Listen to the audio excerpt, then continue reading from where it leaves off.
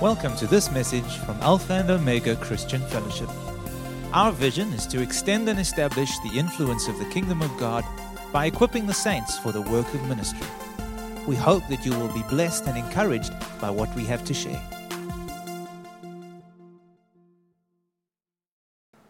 We are continuing our series of teachings entitled Enlarging Our Capacity of Reception.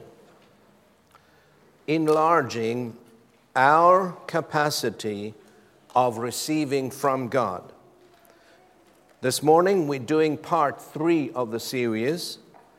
If you were not in church the last 2 Sundays, you may obtain the last 2 teachings on our podcast so that you are informed of what we're teaching on currently. The foundational scripture for our series is taken from Isaiah chapter 54. We're going to read that again, verses 2 and 3. Can we have that on the board, please? Isaiah 54, and I'm going to read it from the New King James Version as well as the ERV, verse 2 and 3. This is God speaking to us through the prophet, and he says, "Enlarge the place of your tent, and let them stretch out the curtains of your dwellings.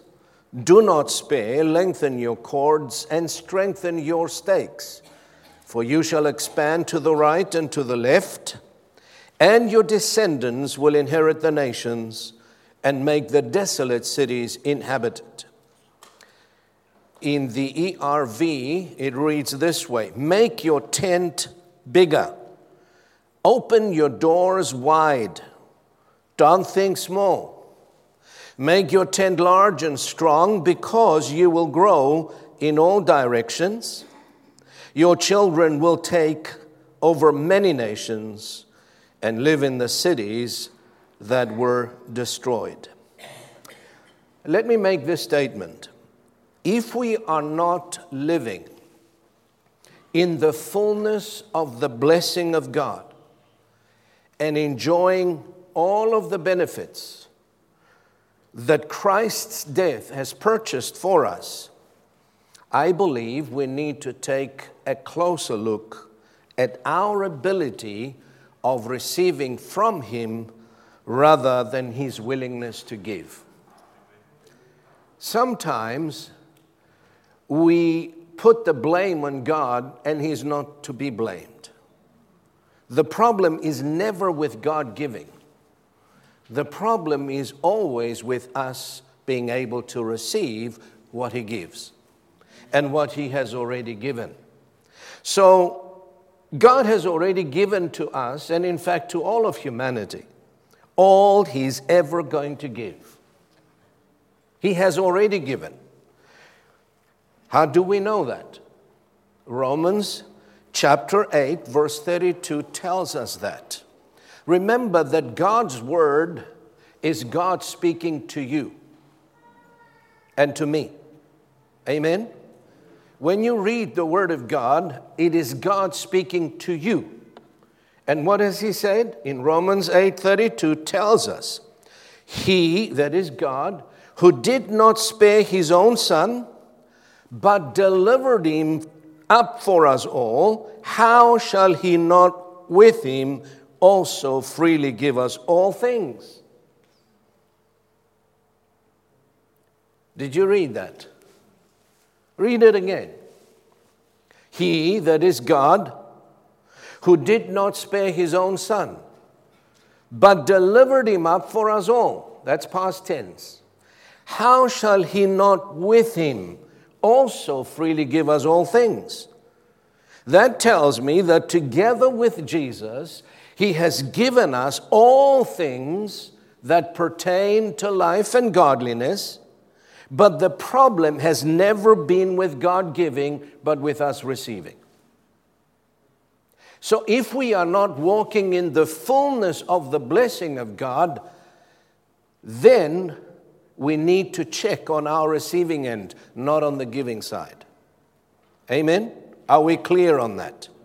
So, in the above verses of Scripture we read in Isaiah 54 verse 2 and 3, God is encouraging us to enlarge our tents. What does that mean?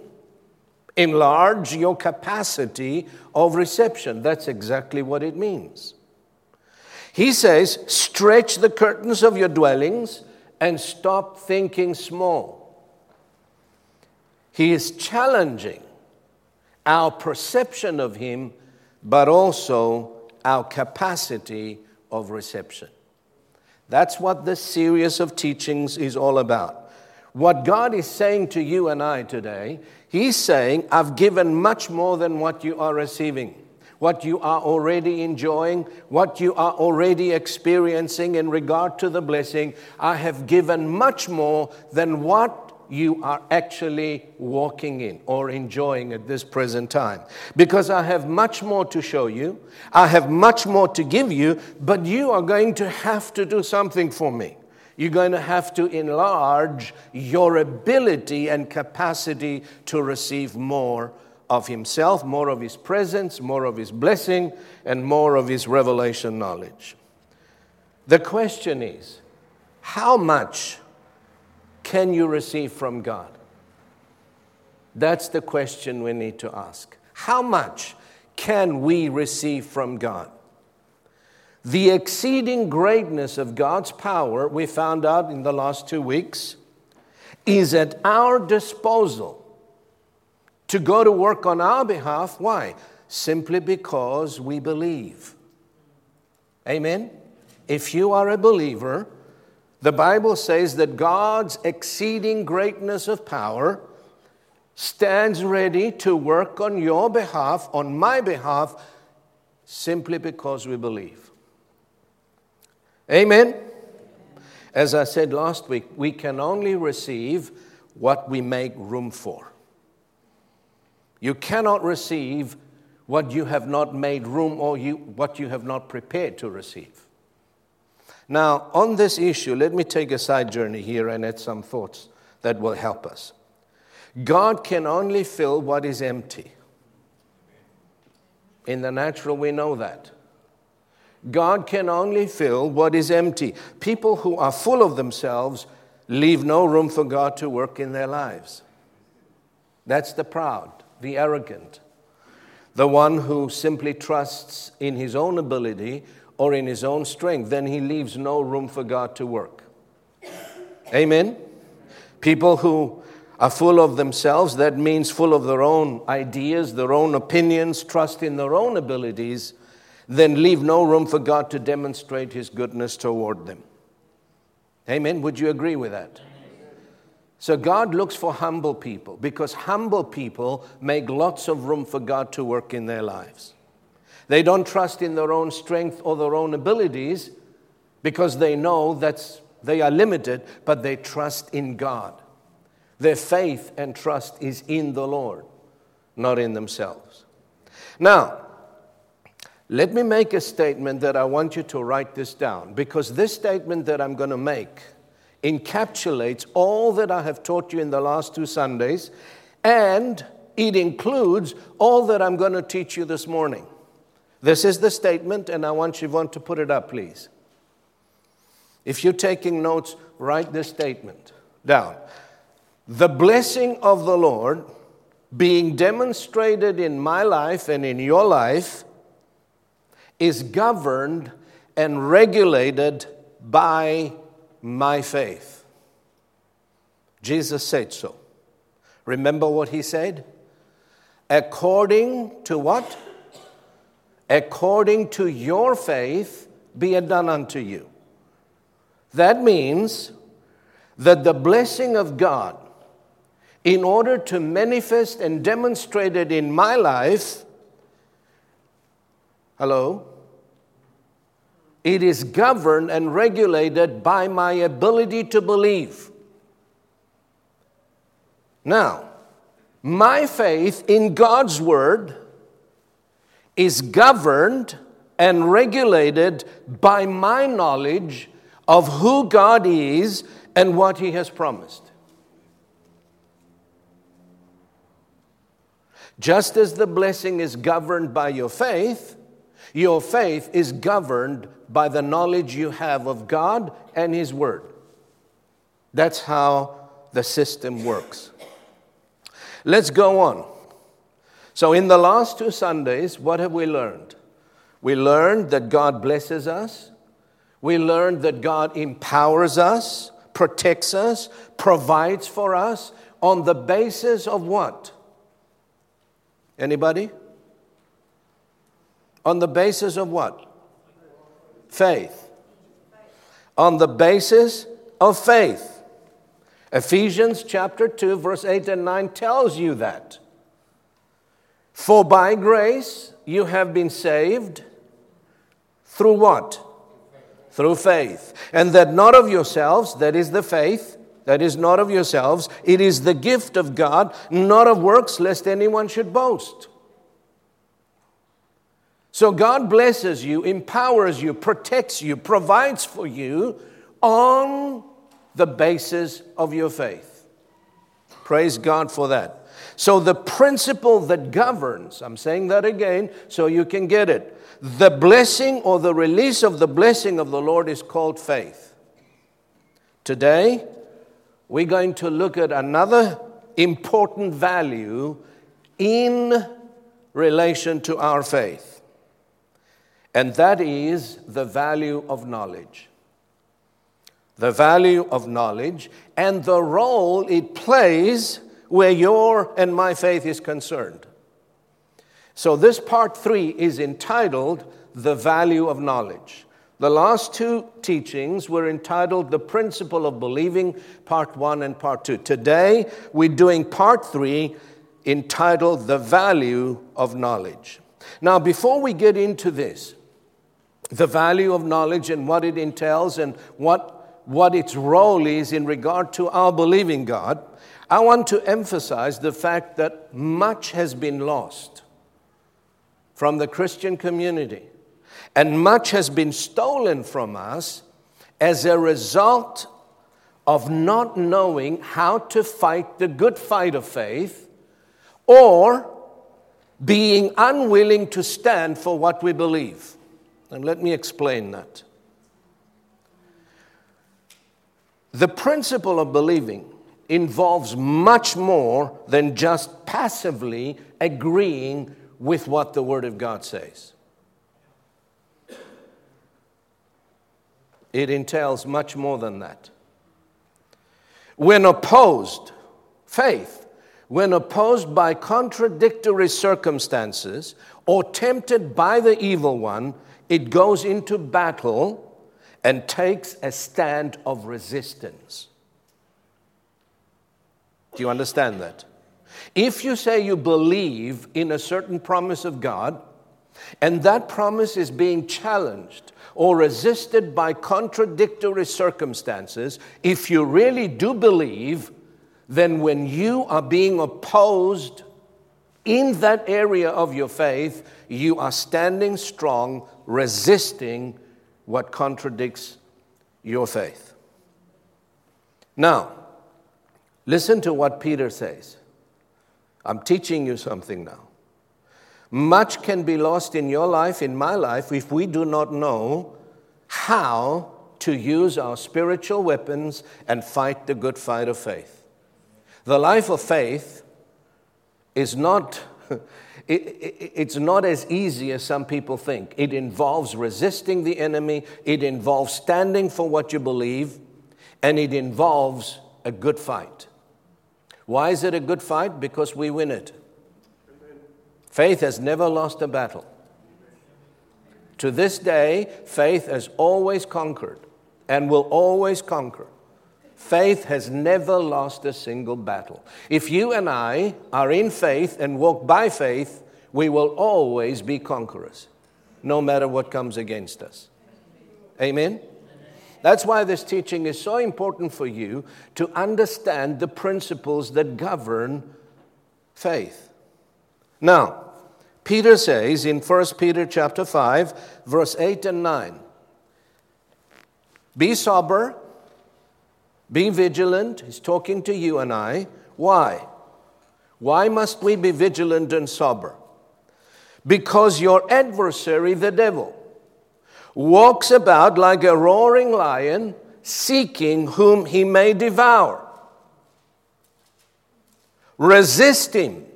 How? How do you resist the devil? How do you resist contradictory circumstances? By being steadfast in the faith. That's how you resist him.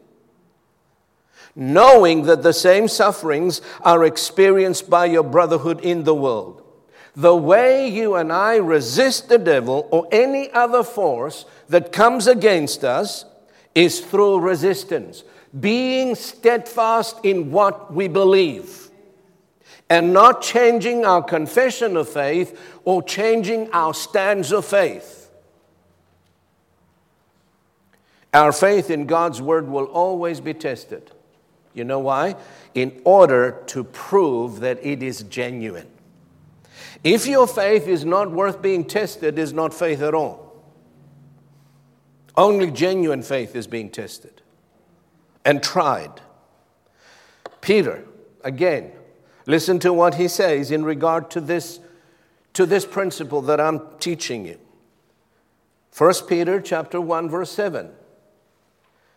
The genuineness of your faith, being much more precious than gold that perishes, though it is tested by fire, may be found to praise, honor, and glory at the revelation of Jesus Christ.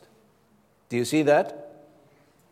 So just as gold is being tested and purified through fire, even so our faith in God's promises will always be tested and tried. How?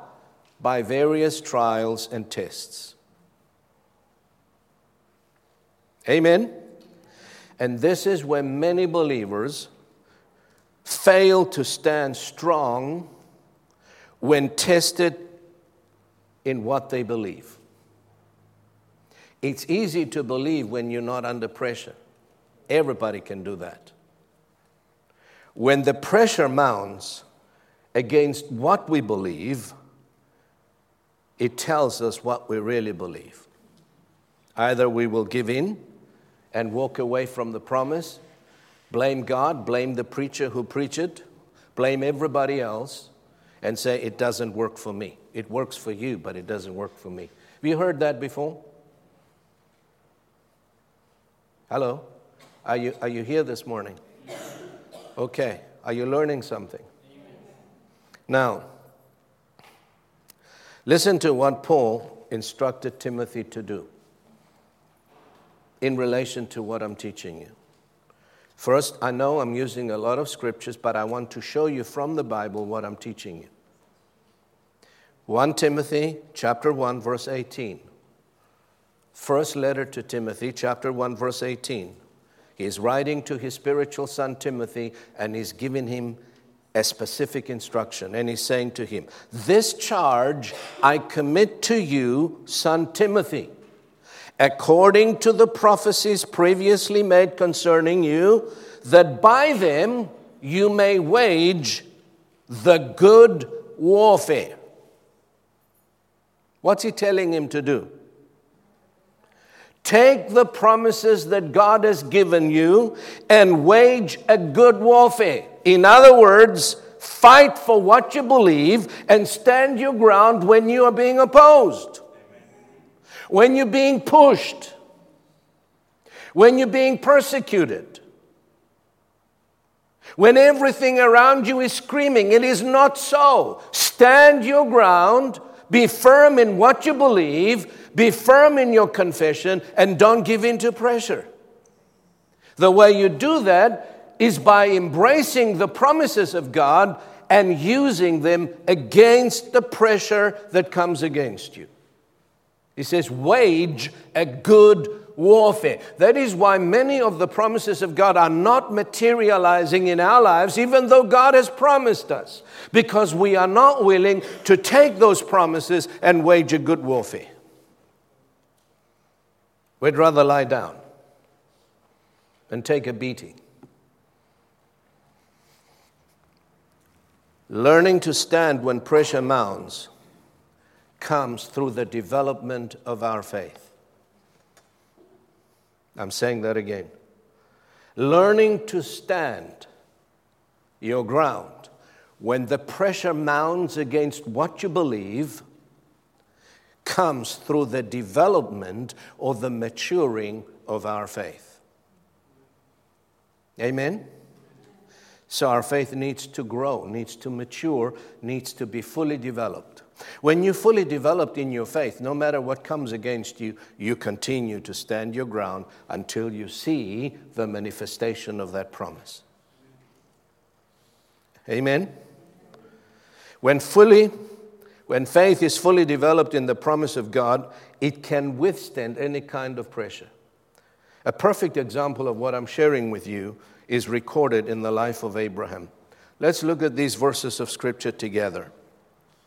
Abraham is called the father of our faith, and the Scripture encourages us to imitate these men of faith.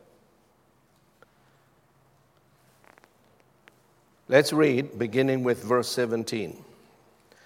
As it is written, God is speaking to Abraham, saying, I have made you a father of many nations, in the presence of him whom he believed, God, who gives life to the dead and calls those things which do not exist as though they did, who contrary to hope, in hope believed, that he should become the father of many nations, according to what was spoken, so shall your descendants be. And not being weak in faith, he did not stagger, or he did not consider his own body already dead, since he was about 100 years old, and the deadness of Sarah's womb. He did not waver at the promise of God through unbelief, but was strengthened in faith, giving glory to God, and being fully convinced that what he had promised, he was also able to perform. That's genuine, tested, tried, and purified faith. Abraham's faith in God's promise of being a father of many nations was severely tested and tried.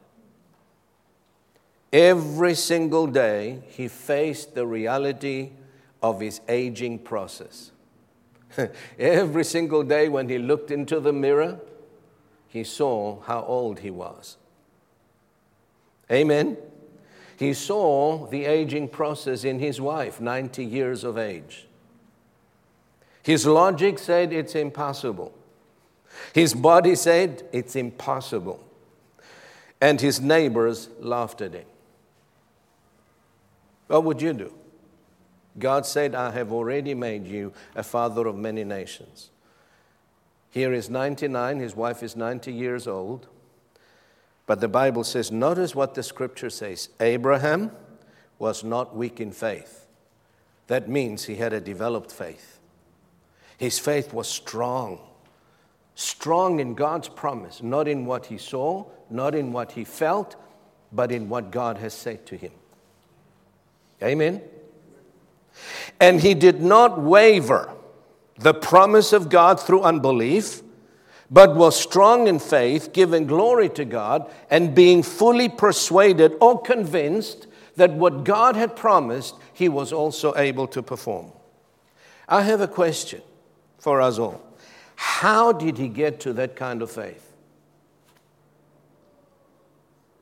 Wouldn't you like to have that kind of faith? That when God promises you something, no matter what your body tells you, no matter what you see, you continue to believe and declare what God said about you, what God said about your family, what God said about your future. Wouldn't you like to have such developed faith? I would. Well, my question is, how did Abraham get to that place where his faith was so fully developed and so matured and so strong that it would withstand all of these contradictory circumstances? What was his secret? Well, I'm going to answer that question with the Bible. Let's look at, before I do though, let's look at Timothy chapter 1, verse 12. And that verse will answer our question. You see, we must let the Bible answer our questions. Amen? Not go to our own reasoning and our own logic. Let the Bible interpret the Bible. How did Abraham reach a place of such a developed faith? Listen to what Paul said. 2 Timothy chapter 1, verse 12. Writing to Timothy again, he says, "For this reason I also suffer these things. Nevertheless, I'm not ashamed, for I know in whom I have believed, and I am persuaded that he is able to keep what I have committed to him until that day." Did you get it? Let's read it from the Amplified Translation also. It's more clearer. "And this is why I'm suffering as I do," speaking about his persecution. "Still, I'm not ashamed, for I know, I perceive, I have knowledge of, and I am acquainted with him whom I have believed, adhered to, and trusted in, and relied on, and I am positively persuaded that he is able to guard and keep that which has been entrusted to me, and which I have committed to him until that day." Notice the secret of Paul's developed and mature faith. He said, I know in whom I have believed. I know in whom I have believed. And I am fully persuaded or convinced. Why? Because I know. He knew certain things. What did he know? He knew that God cannot lie. He was absolutely convinced that God cannot lie. And he was absolutely persuaded and convinced that God is able to perform what he promised. So we come to this conclusion. How do you reach a faith that is fully developed? Through knowledge. Through knowledge. Knowledge of who God is and knowledge of what he has promised. Hallelujah. They knew God. Both Abraham and Paul knew God on a personal level. They were intimately acquainted with him and with his word. They didn't just know God in the head. They didn't know about God. They knew him. They walked with him. They fellowshiped with him. They had intimacy with him.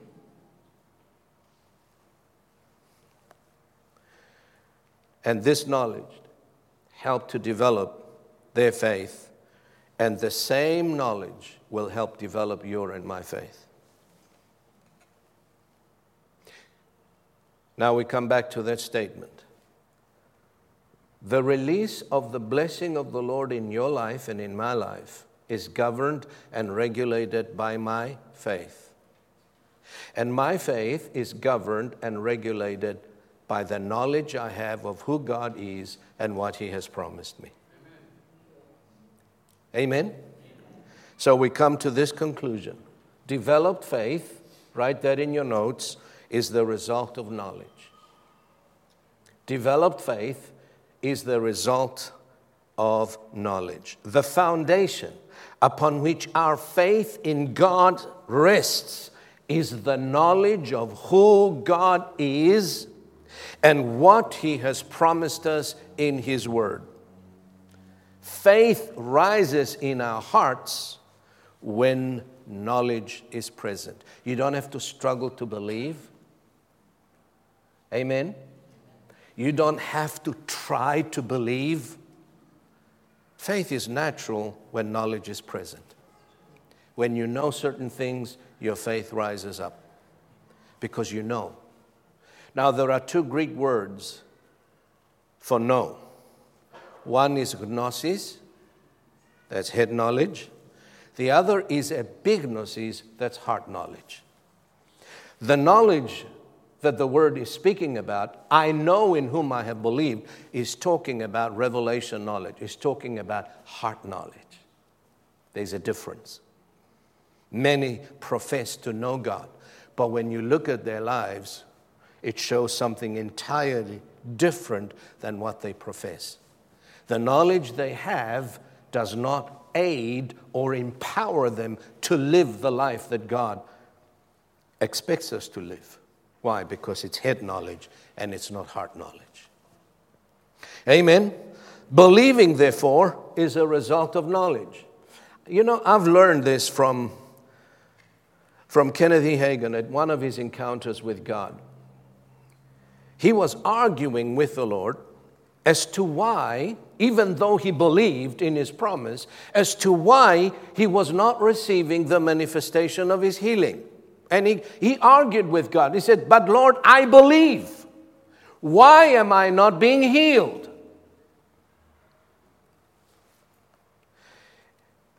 He relates his conversation with God in one of his teachings when the Lord interrupts him and says to him, "Sure you believe as far as you know. Sure you believe. And you're convinced that you believe. But you can only believe as far as you know. There is so much more that you still do not know." And then in his teaching, he relates and he testifies how revelation knowledge flooded his mind concerning this principle that I'm sharing with you now. Our believing God can only go as far as our knowledge of Him goes. In other words, you cannot believe beyond the knowledge that you have of God and of His Word. In fact, it's not lack of faith we suffer from. Do you know what we struggle with? When you find it difficult to believe, it's not lack of faith that you struggle with. It's lack of knowledge. Hello? In Hosea chapter 4, verse 6, let's read it together and see what God says. "My people are destroyed for lack of faith." No. What does it say? "My people are destroyed for lack of knowledge. Because you have rejected knowledge, I will also reject you from being a priest for me." There it is. So when you find it difficult to believe a certain promise, when pressure mounts against you and you give up, then you need to increase the level of knowledge you have concerning that area of your life. Hello? If you're struggling physically, if you're struggling financially, if you're struggling in your marriage, I am convinced that many, many marriages have no idea, both partners, what it takes to make a good marriage. They lack the wisdom, they lack the understanding and the knowledge of what it takes to live with your spouse in a manner that is acceptable to God. Hello? So if you're struggling in that area, what do you need to do? I recall many years ago, when I had my first child, I didn't know how to be a father. My father wasn't present when I was growing up. So I had this burning desire that I wanted to raise my children according to Christ's principles. But I was ignorant. So what did I do? I searched. I went into the Christian bookshop and I searched to find something that will help me grow in knowledge concerning parenthood. Hello? I gained knowledge. And when I gained knowledge, I knew how to raise my children. Hello? So check yourself. Which is the area that you're struggling with? That's the area you need to gain knowledge. The Bible says wisdom is the principal thing. And it is through wisdom that a house is built. If you don't know how to build your house, how to build your marriage, how to build your finances, how to build and encourage your relationships, you are lacking wisdom in that area. And the Bible says if you seek and ask for wisdom, God will give you. Amen? But you need to do your own study. You need to do your own seeking, your own searching. Knowledge is free, but is not cheap. Hello? I believe the greatest battles that are fought in the realm of the Spirit is over this one thing, revelation knowledge. Satan does his utmost to keep you ignorant and blind concerning what belongs to you and I. 2 Corinthians tells us that the God of this world blinds the minds of those who do not believe. Hello? They just can't see it. Their understanding is darkened. That is why upon us is the responsibility and the commission to do what? To preach the gospel, because the gospel is light. And when light comes into an atmosphere, darkness flees. God said in the Old Covenant, I'm going to give you shepherds after my own heart who will feed you with what? Knowledge and understanding. Feed you with hype, but knowledge and understanding. My primary responsibility is to feed you with knowledge and understanding, because if you have knowledge from God, you will be successful in every sphere of your life. In your relationships, in your family, in your parenthood, in your finances, in every sphere of life, you will be successful and blessed. Why? Because you've acquired knowledge. Sometimes I wish I can just split the heads of people open and drop that knowledge in them. Much easier that way. Unfortunately, we can't. Amen? Paul understood that. And that is why enlarging our capacity of reception will require what? A greater measure of revelation knowledge. And Paul the Apostle understood that very well. That is why in almost every prayer of his in the New Testament, he prays for that one thing. Let's look at it together. Listen to what he prays for. Ephesians 1 verse 16 and 17. He says, I do not cease to give thanks for you, making mention of you in my prayers, that the God of our Lord Jesus Christ, the Father of glory, may give to you the spirit of wisdom and revelation in the knowledge of Him. He's praying for knowledge. Let's go on. Ephesians 3, 14 and 15, 18 and 19. For this reason I bow my knees to the Father of our Lord Jesus Christ, from whom the whole family in heaven and earth is named, that you may be able to comprehend or understand with all the saints what is the width, the length, and depth, and height, and to know. To know what? Knowledge of the love of God. To know the love of God. To know the love of Christ, which passes knowledge. Again, he's praying for knowledge. One more, Colossians 1:9. For this reason we also, since the day we heard it, do not cease to pray for you and to ask that you may be filled with what? The knowledge of His will in all wisdom and spiritual understanding. There's a prayer that you should pray every day for you and for your loved ones. You don't need to pray for anything else. Just pray for knowledge. Once they gain knowledge, they will see certain things. And it's not your arguing with them that's going to make them see. So many times we try and argue with people to make them see our point of view or God's point of view. Stop it. Just pray that they may receive the spirit of wisdom and knowledge of Him. That will stop all arguments. Amen? It is evident, therefore, that knowledge, wisdom, and understanding carry tremendous value in the life of the believer.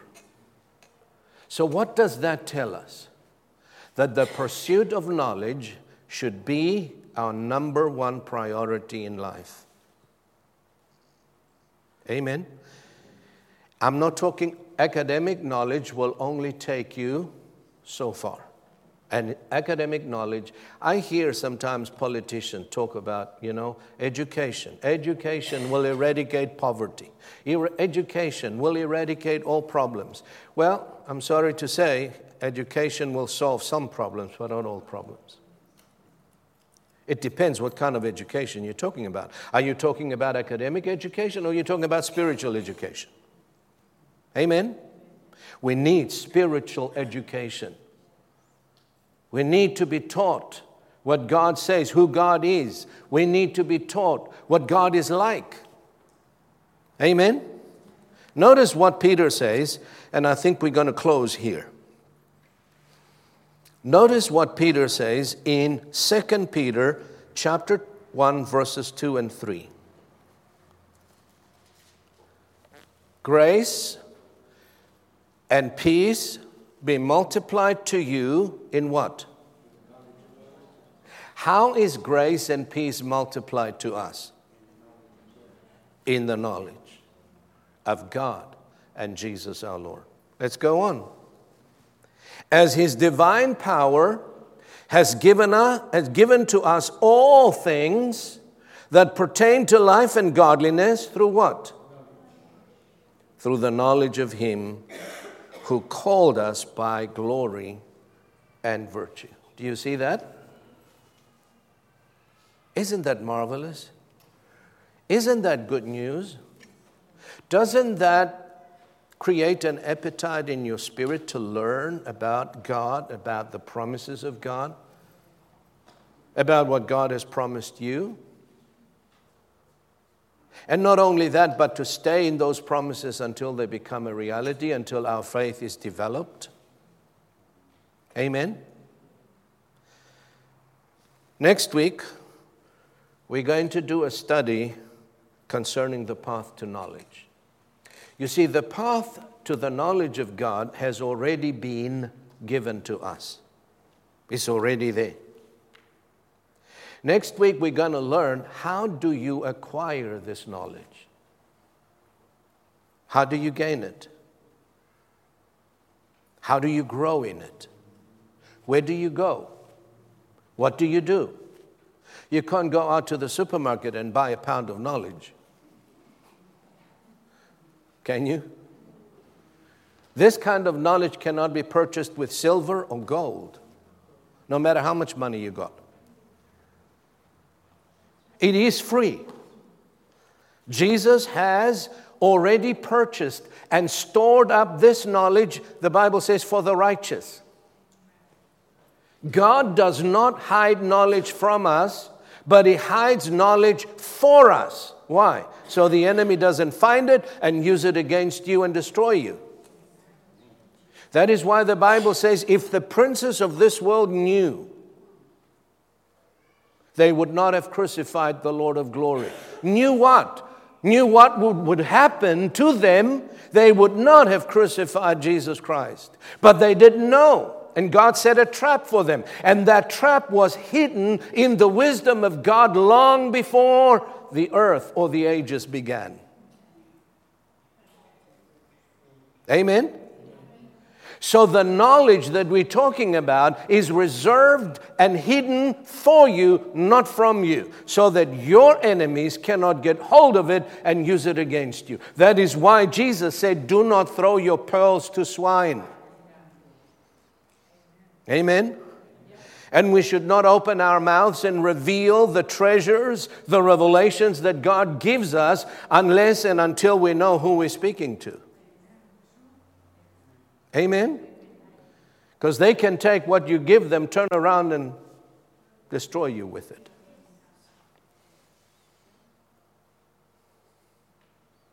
Amen? I'm hungry for knowledge, the knowledge that comes from God. And I thank God that He has shown me the path to knowledge. I am here where I am today because of the measure of knowledge that God has blessed me with. And I want to impart that knowledge to you, and I want to show you how you get to it. I cannot do it for you. Your mom and dad cannot do it for you. Your husband cannot do it for you. Your wife cannot do it for you. You're going to have to search and seek and find it yourself. Don't be lazy. And from my experience, many believers are just lazy. They have time for everything else.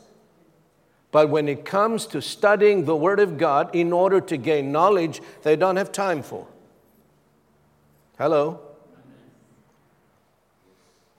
Let's stand and conclude in prayer. We hope that you've enjoyed this message. For additional resources and more information, come and visit us at alphaomega.org.za.